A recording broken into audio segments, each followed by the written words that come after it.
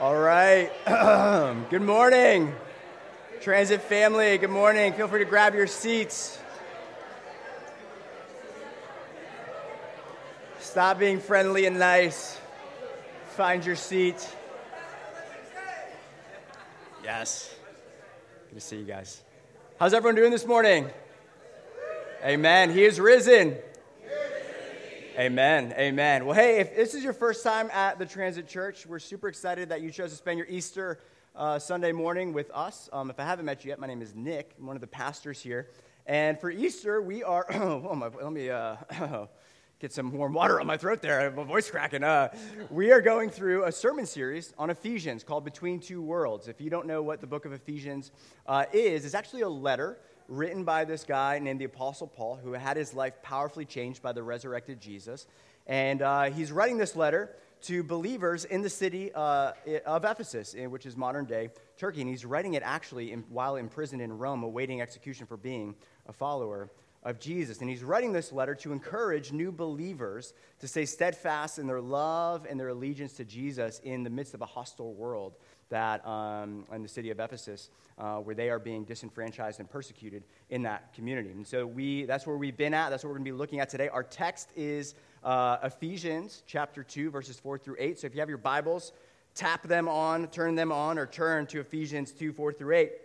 And if you were with us last week, you know that last week we looked at Ephesians 2, verses 1 through 3. And what the main theme there, the title of that message was the importance of remembrance, where we will take for granted where we now live if we forget where we used to live. If we forget where we once lived, we'll take for granted where we now live. And so one of the key lines in Ephesians 2, 1 through 3, is the Apostle Paul reminding these new believers and these new Christians in Ephesus. He's saying, you were once dead in your sins and your trespasses, following the course of this world. He's reminding them of their past. And so what we talked about last week, we used this illustration with that big windstorm of what does it mean to be dead in your sins and trespasses. Well, we know that we exist to be connected to God. You exist to be in right relationship with God. And where death comes is when you and I, humanity, is separated from our source of life.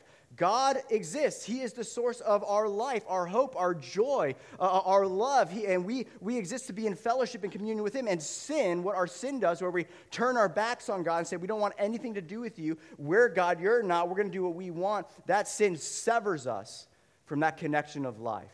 And so now we might be walking, but actually we're spiritually dead. Just like this. If you guys remember this guy from last week. Anyone remember this guy from last week? Yeah, we had the kids present last week, so I got some object lessons up here, all right? So this thing's been in my office all week. You're like, Dick, did you really keep this in your... Yes, I kept this in my office. I was hoping for the sake of the sermon illustration, it'd be like brown, and there'd just be a few leaves. Still kind of green, but it's actually, you can't see it. I got the high-def vision up here, so I can see that it's actually withered.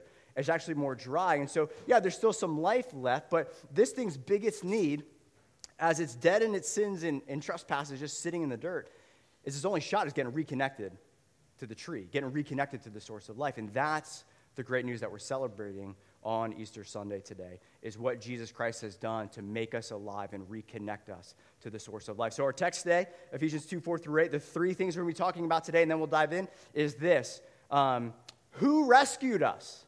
2, when we were dead in our sins and trespasses, who rescued us? The second point is how did He rescue us? And the third point is why did He rescue us? So let me read this text and we'll pray and dive in. But God, being rich in mercy, because of the great love with which He loved us, even when we were dead in our trespasses, made us alive together with Christ. By grace you have been saved, and raised us up with Him, and seated us with Him in the heavenly places in Christ Jesus, so that in the coming ages He might show the immeasurable riches of His grace and kindness towards us in Christ Jesus. For by grace you have been saved through faith, and this is not your own doing, it is the gift of God. Let's pray. Father, we come before You grateful. We come before You so full of thanksgiving and praise that You always welcome us with open arms. That's your heart today. And I pray, Lord, that your heart will be communicated to the preaching of your word today by your Spirit. Lord God, that you'd minister to our hearts. You'd wash away the lies we've believed about your character, your nature, your posture towards us. For anyone who, when they think of God, they think of someone who has a scowl on their face, that would be washed away and they'd see your smile with open arms, inviting them to come closer, to come near to the source of life. So, Lord, we come today celebrating the fact that, Jesus, you have resurrected. You've conquered our greatest enemies. You've canceled our debt of sin. You took that to the cross and you shot through the grave, Lord God, overcoming death, showing us that there's beautiful life beyond the grave for those who are bound to you by faith, Lord God. And we celebrate that refrain in the worship song we were singing, that hallelujah, it is finished. Hallelujah, it is done. And you, Jesus, were the one who did it. And so I pray right now, Lord, that all eyes would be on you, Jesus. That Holy Spirit, you'd come and you'd open up our eyes to see you rightly. By the work of your Spirit through your word, give us eyes to see you, to see where you're seated, to see what you've done. So would you do that? Would you increase today, and would I decrease? And pray this in your name. Amen. All right, point number 1, who rescued us? What is crystal clear in the text we just read, the crystal clear implication in our text, the point that Paul is driving home, is that when we talk about salvation and how we get restored back to salvation, restored back to the trunk of that tree and life in God forever, there's one person who gets credit, and it was God. It was not our own doing. If you were to look at this text and kind of audit, take note of, and categorize all the verbs that are mentioned, all the rescuing actions that are mentioned, we see that there is only one person at work in salvation. There's only one person who gets credit. All the activity, all the effort, all the work belongs to God alone. And unless Paul wasn't clear, he says it louder in verse 8 for all the people in the back, and he says this in verse 8. For by grace you have been saved, and this is not your own doing. It is the gift of God. The point Paul is making, if you are here today and you have been saved from your sins, and you've been saved from being separated from God, and you've been restored back to life, you can't take any credit. Unless a drowning man can take credit for drowning, you can take credit for your salvation, right? That's all we contribute, right, is the fact that we needed rescue. All we contribute to our salvation is that we had sin, that we needed to be rescued from, and that we couldn't do it. Somebody else had to do it. So if a drowning man could take credit for being rescued because he was drowning, maybe that's a different story, but that's what Paul's saying. You can't do it. So what we learn about our salvation, about how a dead branch gets made alive and restored back to God, what we learn is that salvation isn't something we deserve. It's actually something we don't deserve. Salvation isn't something you work for. Salvation is something already accomplished for you. Salvation isn't something you achieve. It's something you receive. Salvation isn't what you do for God. Listen, it's what God has done for you in Christ Jesus. And the reason I want to just kind of lean into this, one, it's in our text today, but the second point is this. If we were to ask the question, how do we get saved? Who rescued us? The answer is not us, but God. But God being rich in mercy. That's who did it. And the reason I want to highlight that is because I think the number one mistake that people make is they believe in God, right? They look at creation. They look at the design. I love Saju a couple weeks ago talked about the human eye and the complexity of the human eye. And I did some more research after Saju mentioned that, and I'm going to piggyback off that. I believe it's 300 million cells in one eye. 300 million single-celled organisms working in unity to give you focus and to remember, to categorize memories, to look at what's on the screen, right? To zoom in, to zoom out. 300 million cells working together. I mean, you know, at work, you got a group project, the three of you can barely hardly work together, right? We got 300 million cells. I think it's like, I forgot how many you realize that we're in the presence of living miracles today, right? All this single-celled organism that make you and I working in unity. I mean, you talk about the respiratory system, the nervous system, just the human brain alone. And so a lot of people, I mean, I feel it's the most rational deduction is that God exists, but here's where we make the mistake. Is we make the mistake, okay, God exists, but now the way that I earn his favor and enter into heaven is that if my good deeds outweigh my bad deeds, then I get in, right? And so then what that does is your life now is tryouts for the team. Right? Anyone here play high school sports? Yeah, I was a hockey player growing up, and so you know, whether it's soccer or basketball or curling, if you're from up north. I didn't even play curling. Anyways, but you know that when you're trying to make that varsity team, man, or that travel team, right, there's tryouts. And when you're doing tryouts, the whole purpose is I have to perform, and then I'll make the team. And the coach has his checklist, right? And you're running drills. Can you make it to the blue line and back in under whatever, this amount of seconds? And what you're doing when you're on the ice, see, this line of thinking, if you think that you can actually earn God's favor, it leads to two things. It leads to either self-righteousness or self-loathing. Self-righteousness, you step on the ice and you realize, hey, I know I ain't no Wayne Gretzky, but I sure ain't that bozo over there who can barely stand up on the ice, right? I'm not Mother Teresa, but I'm not Hitler, right? And so it leads to you kind of sizing yourself up and not realizing that God's standards are far above any horizontal standard that we can have. So nobody, what Scripture says is that all of us have sinned and fallen short of the glory of God.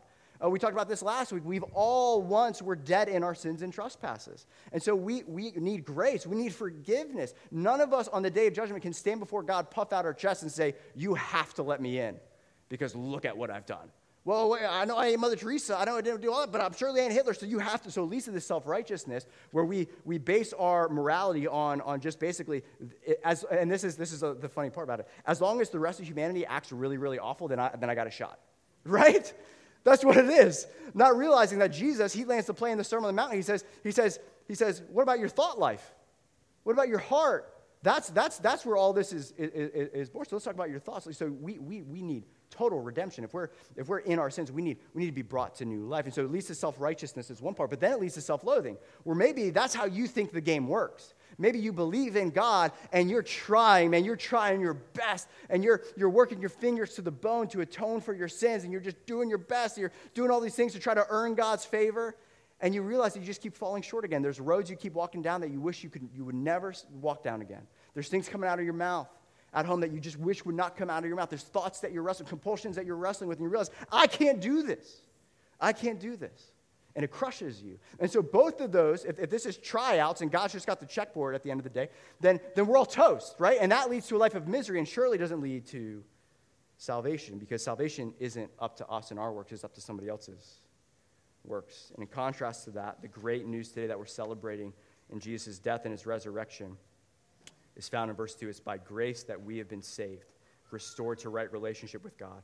It is a gift of God and it's not our own doing. So here's what we know, is that salvation is actually because of works. Salvation is actually because of works, not our works, the work of Christ, right? So I'm not saying that there wasn't any work involved. I'm just saying it wasn't your works. We can't take credit for it. So that's who rescued us. That's who saved us, right? So I was, anyone here know Build-A-Bear? Anyone been to Build-A-Bear recently? Yeah, I got a couple of y'all. So on April 7th, which was a couple days ago on Friday, it was my wife and I's 11th year wedding anniversary. Yeah. So we went to Build-A-Bear. Just kidding. We didn't go to Build-A-Bear for that reason. You're like, wait, what? So we went to, and it was also my daughter's birthday, okay? So if you go to Build-A-Bear on your birthday, you get to buy a bear given the dollar amount for how old you are, right?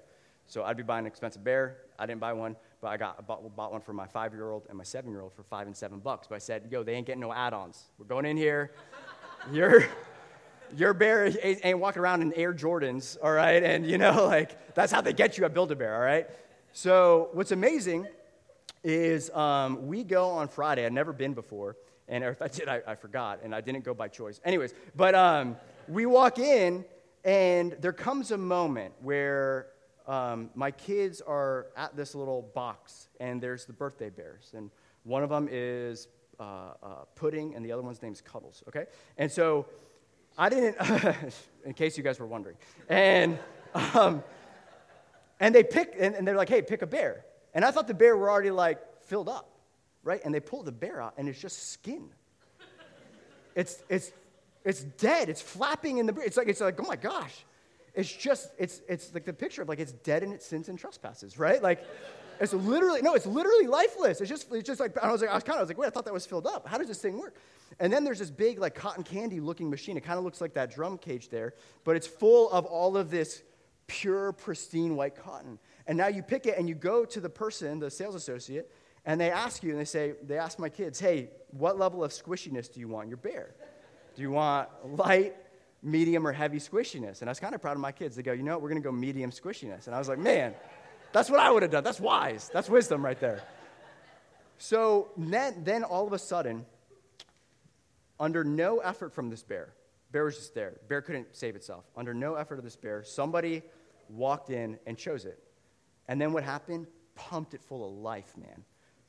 This vacuum just, boom, just filling this thing. And all of a sudden, this bear that was lifeless is all of a sudden filled with the substance, a pure white substance. We talked about this in Ephesians earlier, that we're filled with the Holy Spirit, that God, the holy, the pure, the white Holy Spirit fills us up. And all of a sudden, we're filled with something that wasn't there before. And that's how we're brought from death to life, is God fills us. And so this bear's getting pumped full of all this stuff. And that's not the end of it. Okay, so the bear gets, boom, filled up.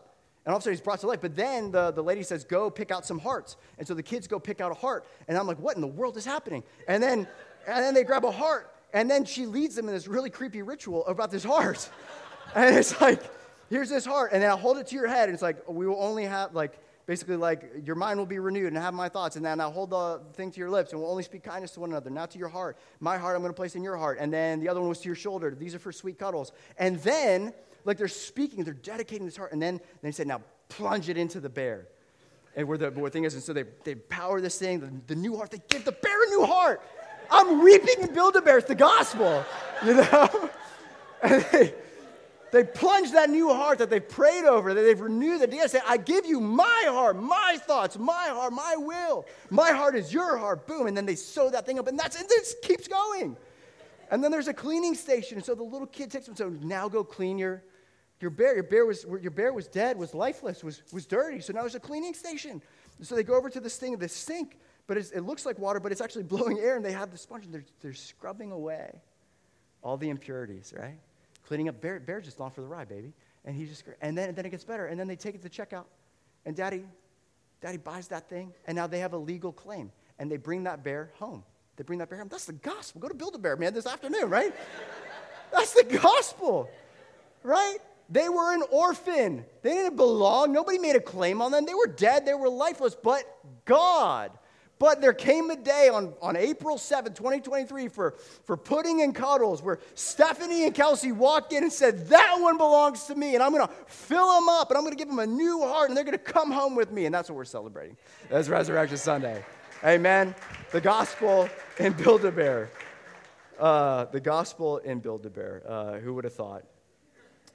And so it leads us to our second point, is how did he rescue us? How did he rescue us? Clearly, we see that if we're dead in our sins and trespasses, it's Jesus who does the work, right? We can't take any credit for it. So it's God who saves us. Secondly, well, how does he rescue us? Well, three primary things we see in our text today is three things we see the activity of God mentioned. He made us alive, he raised us up, and he seated us with Jesus in the heavenly places. We've been made alive, we've been raised up, and we've been seated with Jesus in the heavenly places. So this sounds amazing, right? But you're like, what does that mean?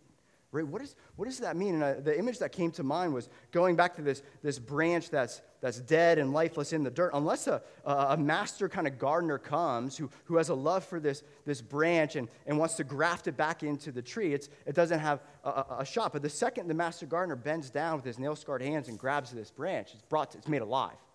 It's brought to life. But then the question is well, where exactly is it going to get grafted back into the tree? Right? Where's it going to be seated? Where's it going to go on the trunk of the tree? And if you're this branch lying in your sins and trespasses, you say, okay, well, man, I lived a life like a fool. I deserve to be on the lowest rung of the tree, just above the dirt, maybe still in the dirt. I'm not God's treasure. I'm God's trash. So yeah, maybe he's made me alive, but I'm still wretched. I'm still miserable, and I just deserve to be a lowly servant down here. And in contrast to that, what we're celebrating today, what it says that God has done to us, he's made us alive, but my heavens, he's raised us up. And then where has he seated us? He's seated us at the tippy top of that tree. He's seated us as high as we can be seated. We are seated with the Christ of glory, the King of kings, who's reigning and ruling right now in the heavenly places above every ruler, authority, power, and dominion, above every name that is named. We're seated with that king. That's who we're seated with. Amen?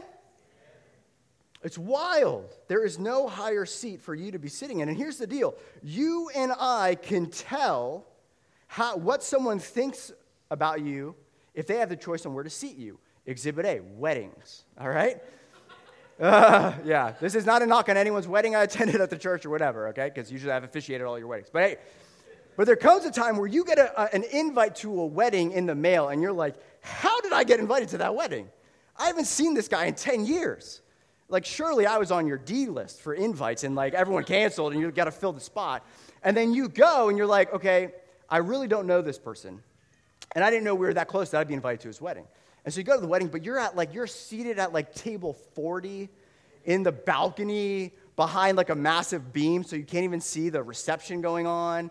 And you're with like, the crazy aunts and uncles like Steve from Sheboygan talking about a stamp collection, and you're just like, what is happening right now, right? And you're looking at the bridal party, and they're getting all the good food and the good wine first, and you're the 40th table to get food and all this stuff, and you understand the heart posture that somebody has for you of where they seat you. And often, and the reason I want to highlight this is often we think, this is in our text, this is what Scripture says, this is where we've been seated. Jesus has seated us at the bridal party table, not at seat 40 in the balcony.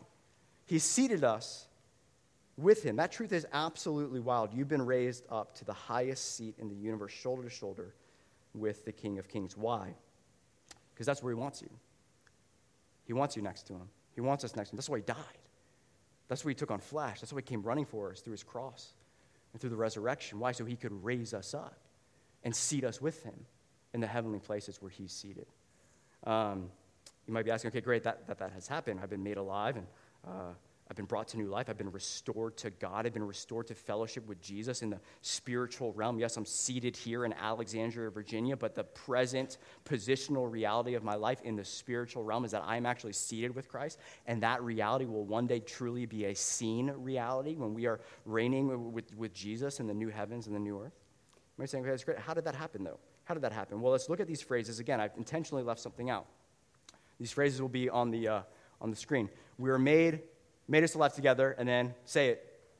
We're with Christ. Next one, raise us up with him. Then the last one is seated us with him in the heavenly places in Christ Jesus. Okay? So four times in our text, we get a person and a preposition mentioned. A person is named of what they did, and a preposition, with or in.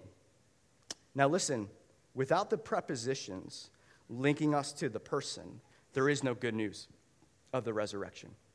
If you are not with Christ, if there are no prepositions to the person and work of Jesus in your life, then there actually isn't good news. Let me illustrate for you. So in November, I had to look all this up. I'm not a gambler, okay? Let me just say that. So the Powerball, all right, good start. The Powerball last year was $2 billion, all right? It's a crazy amount. It's the highest amount I think that they've ever historically, I hope they've ever had. $2 billion was the Powerball. And a guy named Edwin Castro won it in November of 2022, November of last year. And that's amazing for Edwin Castro. But there's no prepositions linking me to that guy. Didn't change my life. But all of a sudden, you throw a preposition between, Edwin Castro and Nick Mudrezow. That became a really good day for me in November 2022, right? If Nick Mudrezow is with Edwin Castro, if I belong with Edwin Castro, if he's my brother, all of a sudden life got really, really good for me, right? So the good news of the resurrection is yes, the person and the work of Jesus, but also the preposition that has linked us to him. And then that begs the other question. You guys are asking great questions this sermon. Well then, how do I get linked to this Jesus? If on the cross Jesus took my sin there and he defeated my sin, he canceled my record of debt, that sin that separated me. So Jesus now is restoring me back to relationship with God. If at his resurrection he defeated death, so now I no longer fear death. Death is the great equalizer, as Saju said a couple weeks ago. We all are going to face death. And the million-dollar question is, well, what's beyond the grave, right? Every worldview, every person has to wrestle with these questions. Origin, meaning, morality, destiny. Origin, where did we come from? How did all this start? Meaning, what's the meaning to my life? Is there an objective, transcendent meaning to my life? Morality, is there right and wrong? Well, according to who? Is there an ethic that I should base my life on? And then lastly is the question of destiny. What happens, not if you die, but when you die? My dad has this line growing up, I haven't forgotten, I think I say it all the time in the pulpit, is there's two guarantees in life, death and taxes.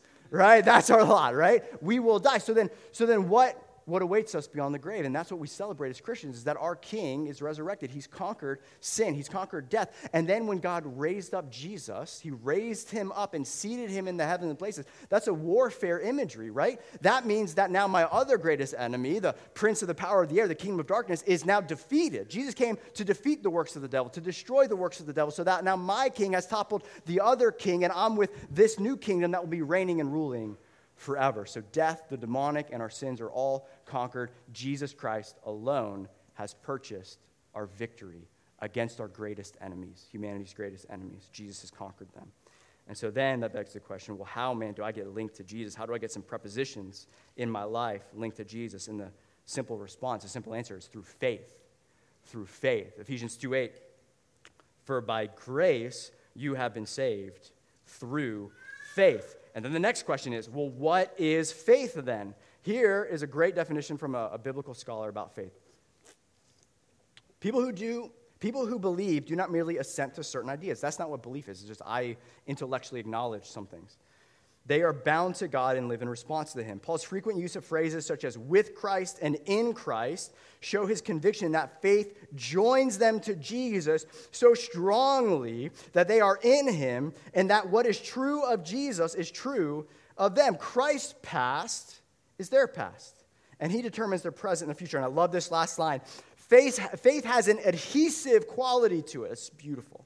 It binds the believer to the one who is believed. Let me illustrate it this way. Who here has seen 13 Lives? Anyone here know what 13 Lives is?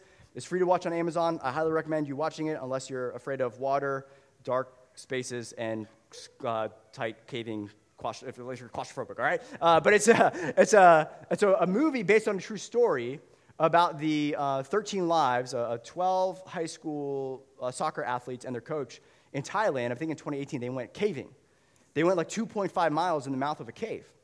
And it was monsoon season, so a rainstorm came, and it filled the cave, so they couldn't escape. They were stuck 2.5 miles inside of a cave, these 13 lives, 13 individuals, and they were cut off from the source of life. There was no food.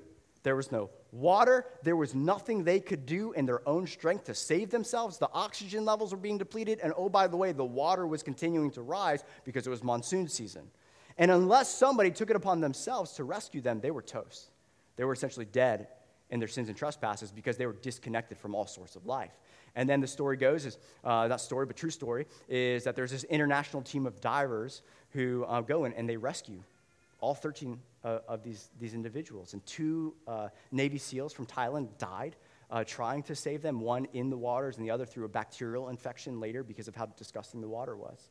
And there comes a moment, I'll spare you all the details, I'm glossing over a lot, but there comes a moment where the divers, it's like a 5-hour journey roughly through just pitch black scuba diving through caverns and caves, and they peek out of the water, and these divers descend into the brokenness of these boys. It's the only way they're going to rescue if someone descends and enters into their brokenness. And they poke their head out of the water, and they have a message of salvation to offer. A good news to offer. Hey, this is who we are. We're expert divers. And this is what we can promise to do for you. We can bring you to salvation. We can rescue you. And here's how we're going to do it. We're going to sedate you.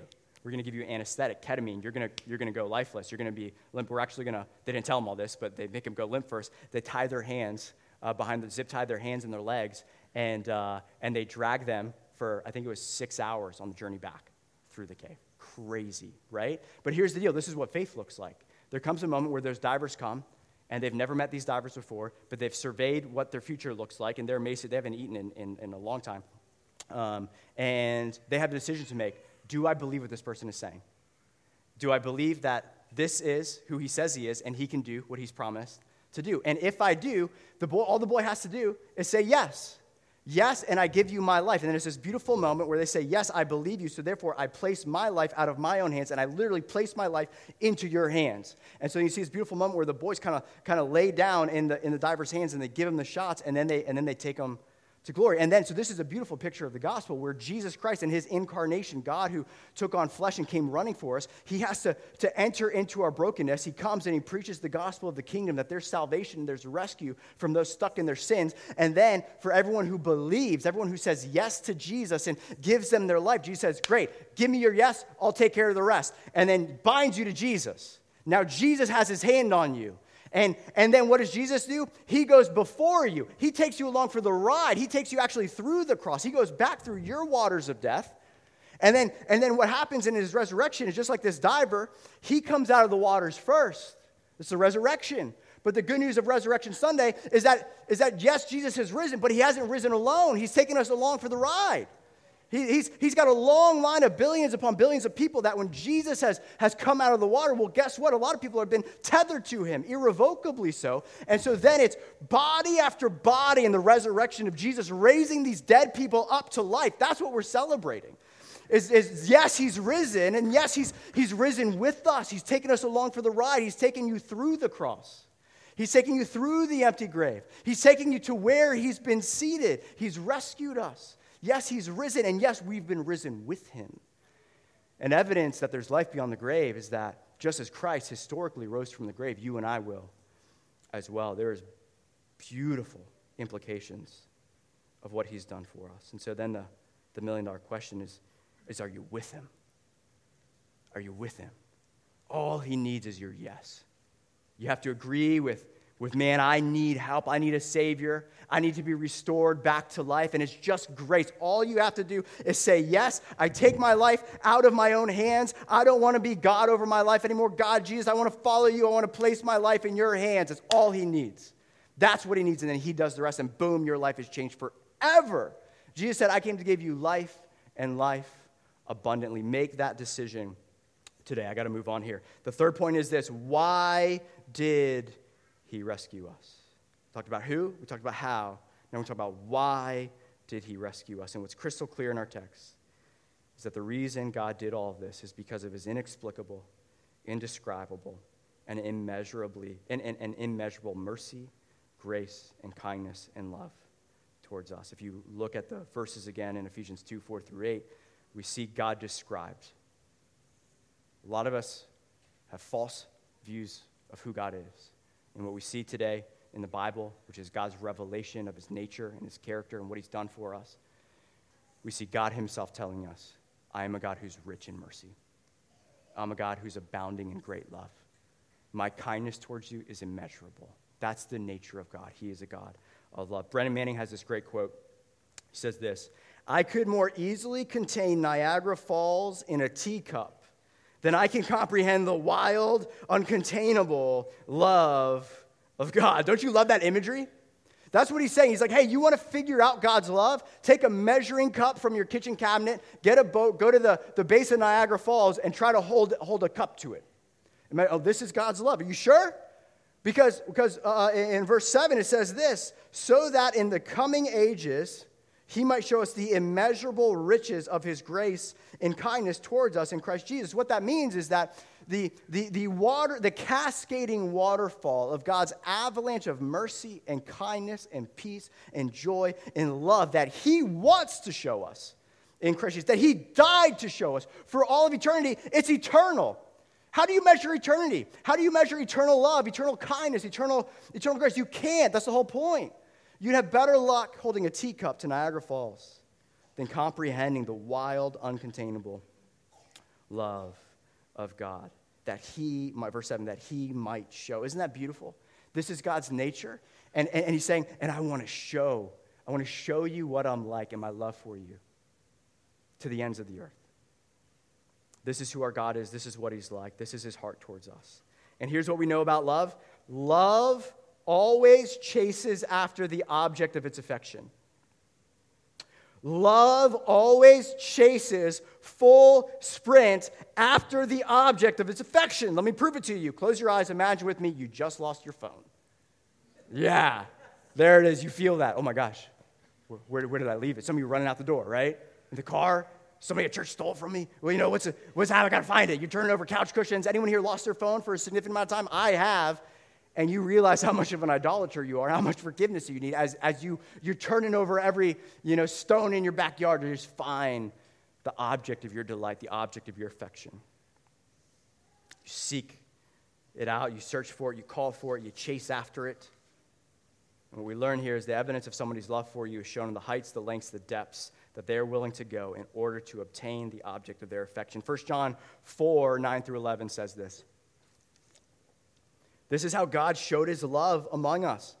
If you want to know what God is like, you look to Jesus. God has manifested his love. He has revealed what he is like, and this is how he's shown it to us.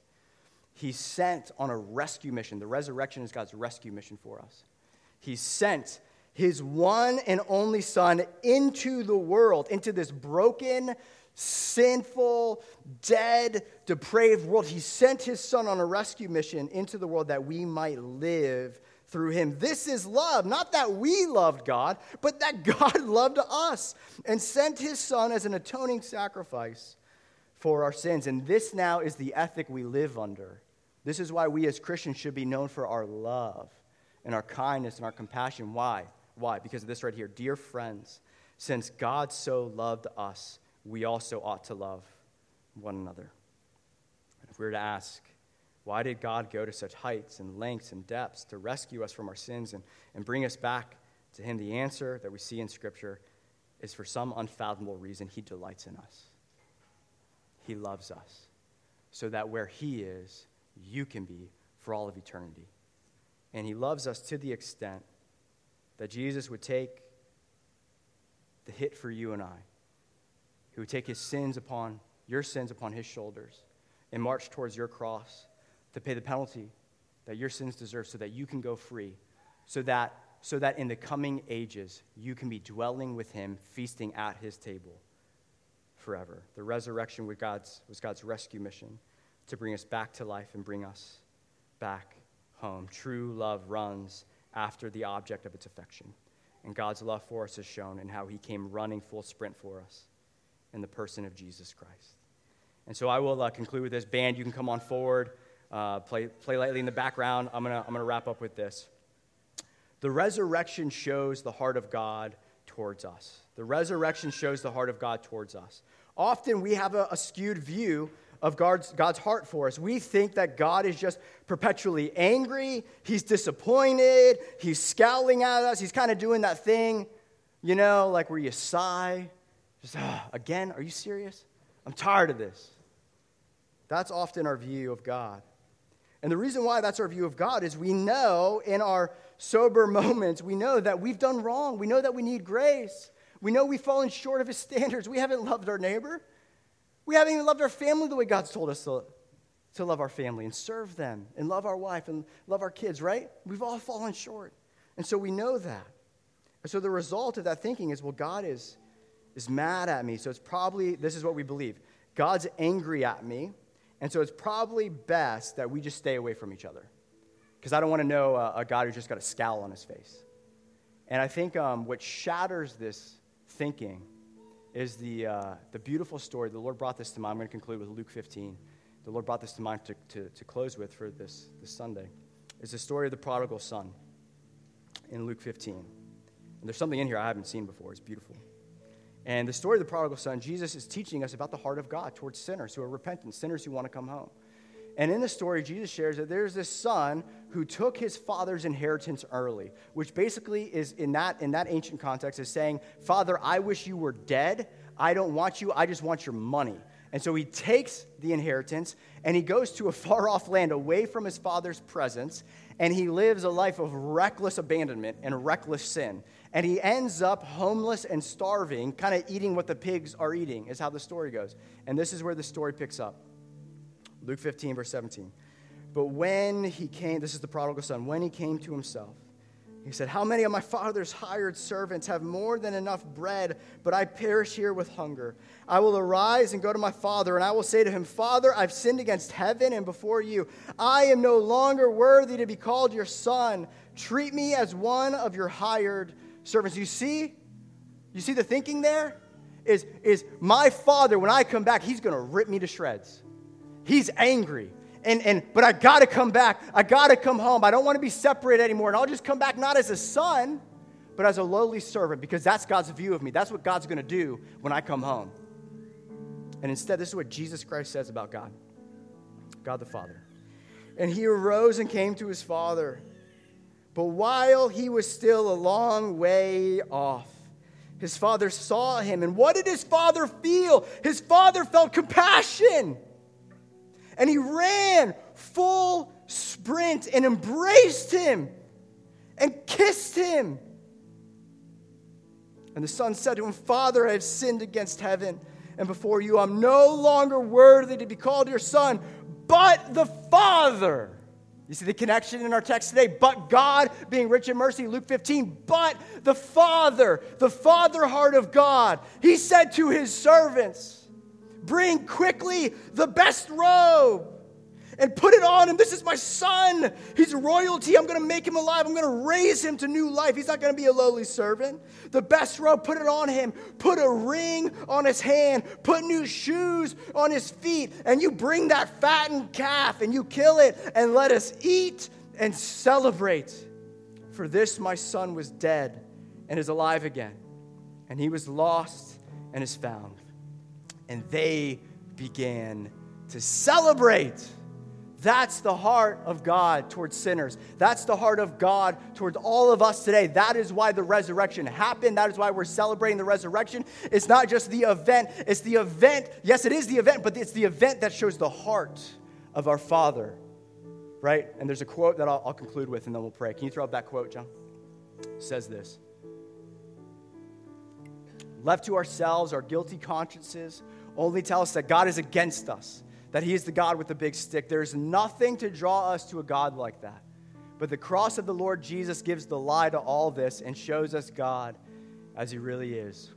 We see him not charging us with our sins as we would have thought, but charging them to his son for our sakes. What we thought was the big stick was really his outstretched arm of love, beckoning us back to himself. In the face of Jesus Christ marred for us, we see that God is not against the sinner, but for him, that he is not his enemy, but his friend, that in Christ he has not set new and unattainable standards, but has come to offer forgiveness, peace, and new life to those who have fallen down on every standard there is. That's the hope of Jesus. That's the hope of the resurrection. That's the heart of God towards us today, is that if you are in need of forgiveness, if you're in need of mercy, if you're in need of a new life, there's a God who's rich in mercy. There's a God who's slow to anger, but abounding in steadfast love and compassion. Let's all pray. Let's prepare our hearts for communion. And let's go to this God in prayer. So, Father, we thank you, Lord, that you, God, are abundant in your kindness towards us. That what you clearly teach us in your word is that when you see us in your sin, it breaks your heart. You feel compassion. And that compassion motivates you to run. Run not away from us, but run towards us to bring us home. And there's story after story after story after story of people in this room, of lives that you have changed because you came running for them in their sin, in their brokenness. You came and you rescued us from ourselves and you brought us home. You've restored us to new life, God. Who are we that you would treat us this well, God? We don't deserve it, and yet you lavish it upon us. And so, living God, by your Holy Spirit who's present with us, I pray you'd minister now. We invite your presence. Holy Spirit, would you come? Would you minister to hearts right now? Lord, you're hearing all the prayers that are silently being prayed in this room right now. And I know that you're speaking, you're wooing, you're inviting. You're saying, come back home. There's a feast that awaits you. It's all true. It's all real. I've had my eyes on you before you were born. Come home, the Lord is saying to you. Don't hold back. I'm better than you could ever imagine. I'm kinder than you could ever imagine. I can do for you what you can never do for yourself. Do you trust me? Come back home. Come running. I want to clothe you with a royal robe. I want to put a ring on your finger. I want to put new shoes on your feet. I want to celebrate with you. I want you seated at my table. That's my heart towards you. Come home is what the Lord says. We love you, Lord. We celebrate your love, your resurrection just screams of your love for us. It's a rescue. We've been rescued. We've been tethered to you. As you shot out of the grave, Lord, we're tethered to you. We're resurrecting with you. We're seated with you, Lord God. So we love you, and we bless your holy name. And all God's people said,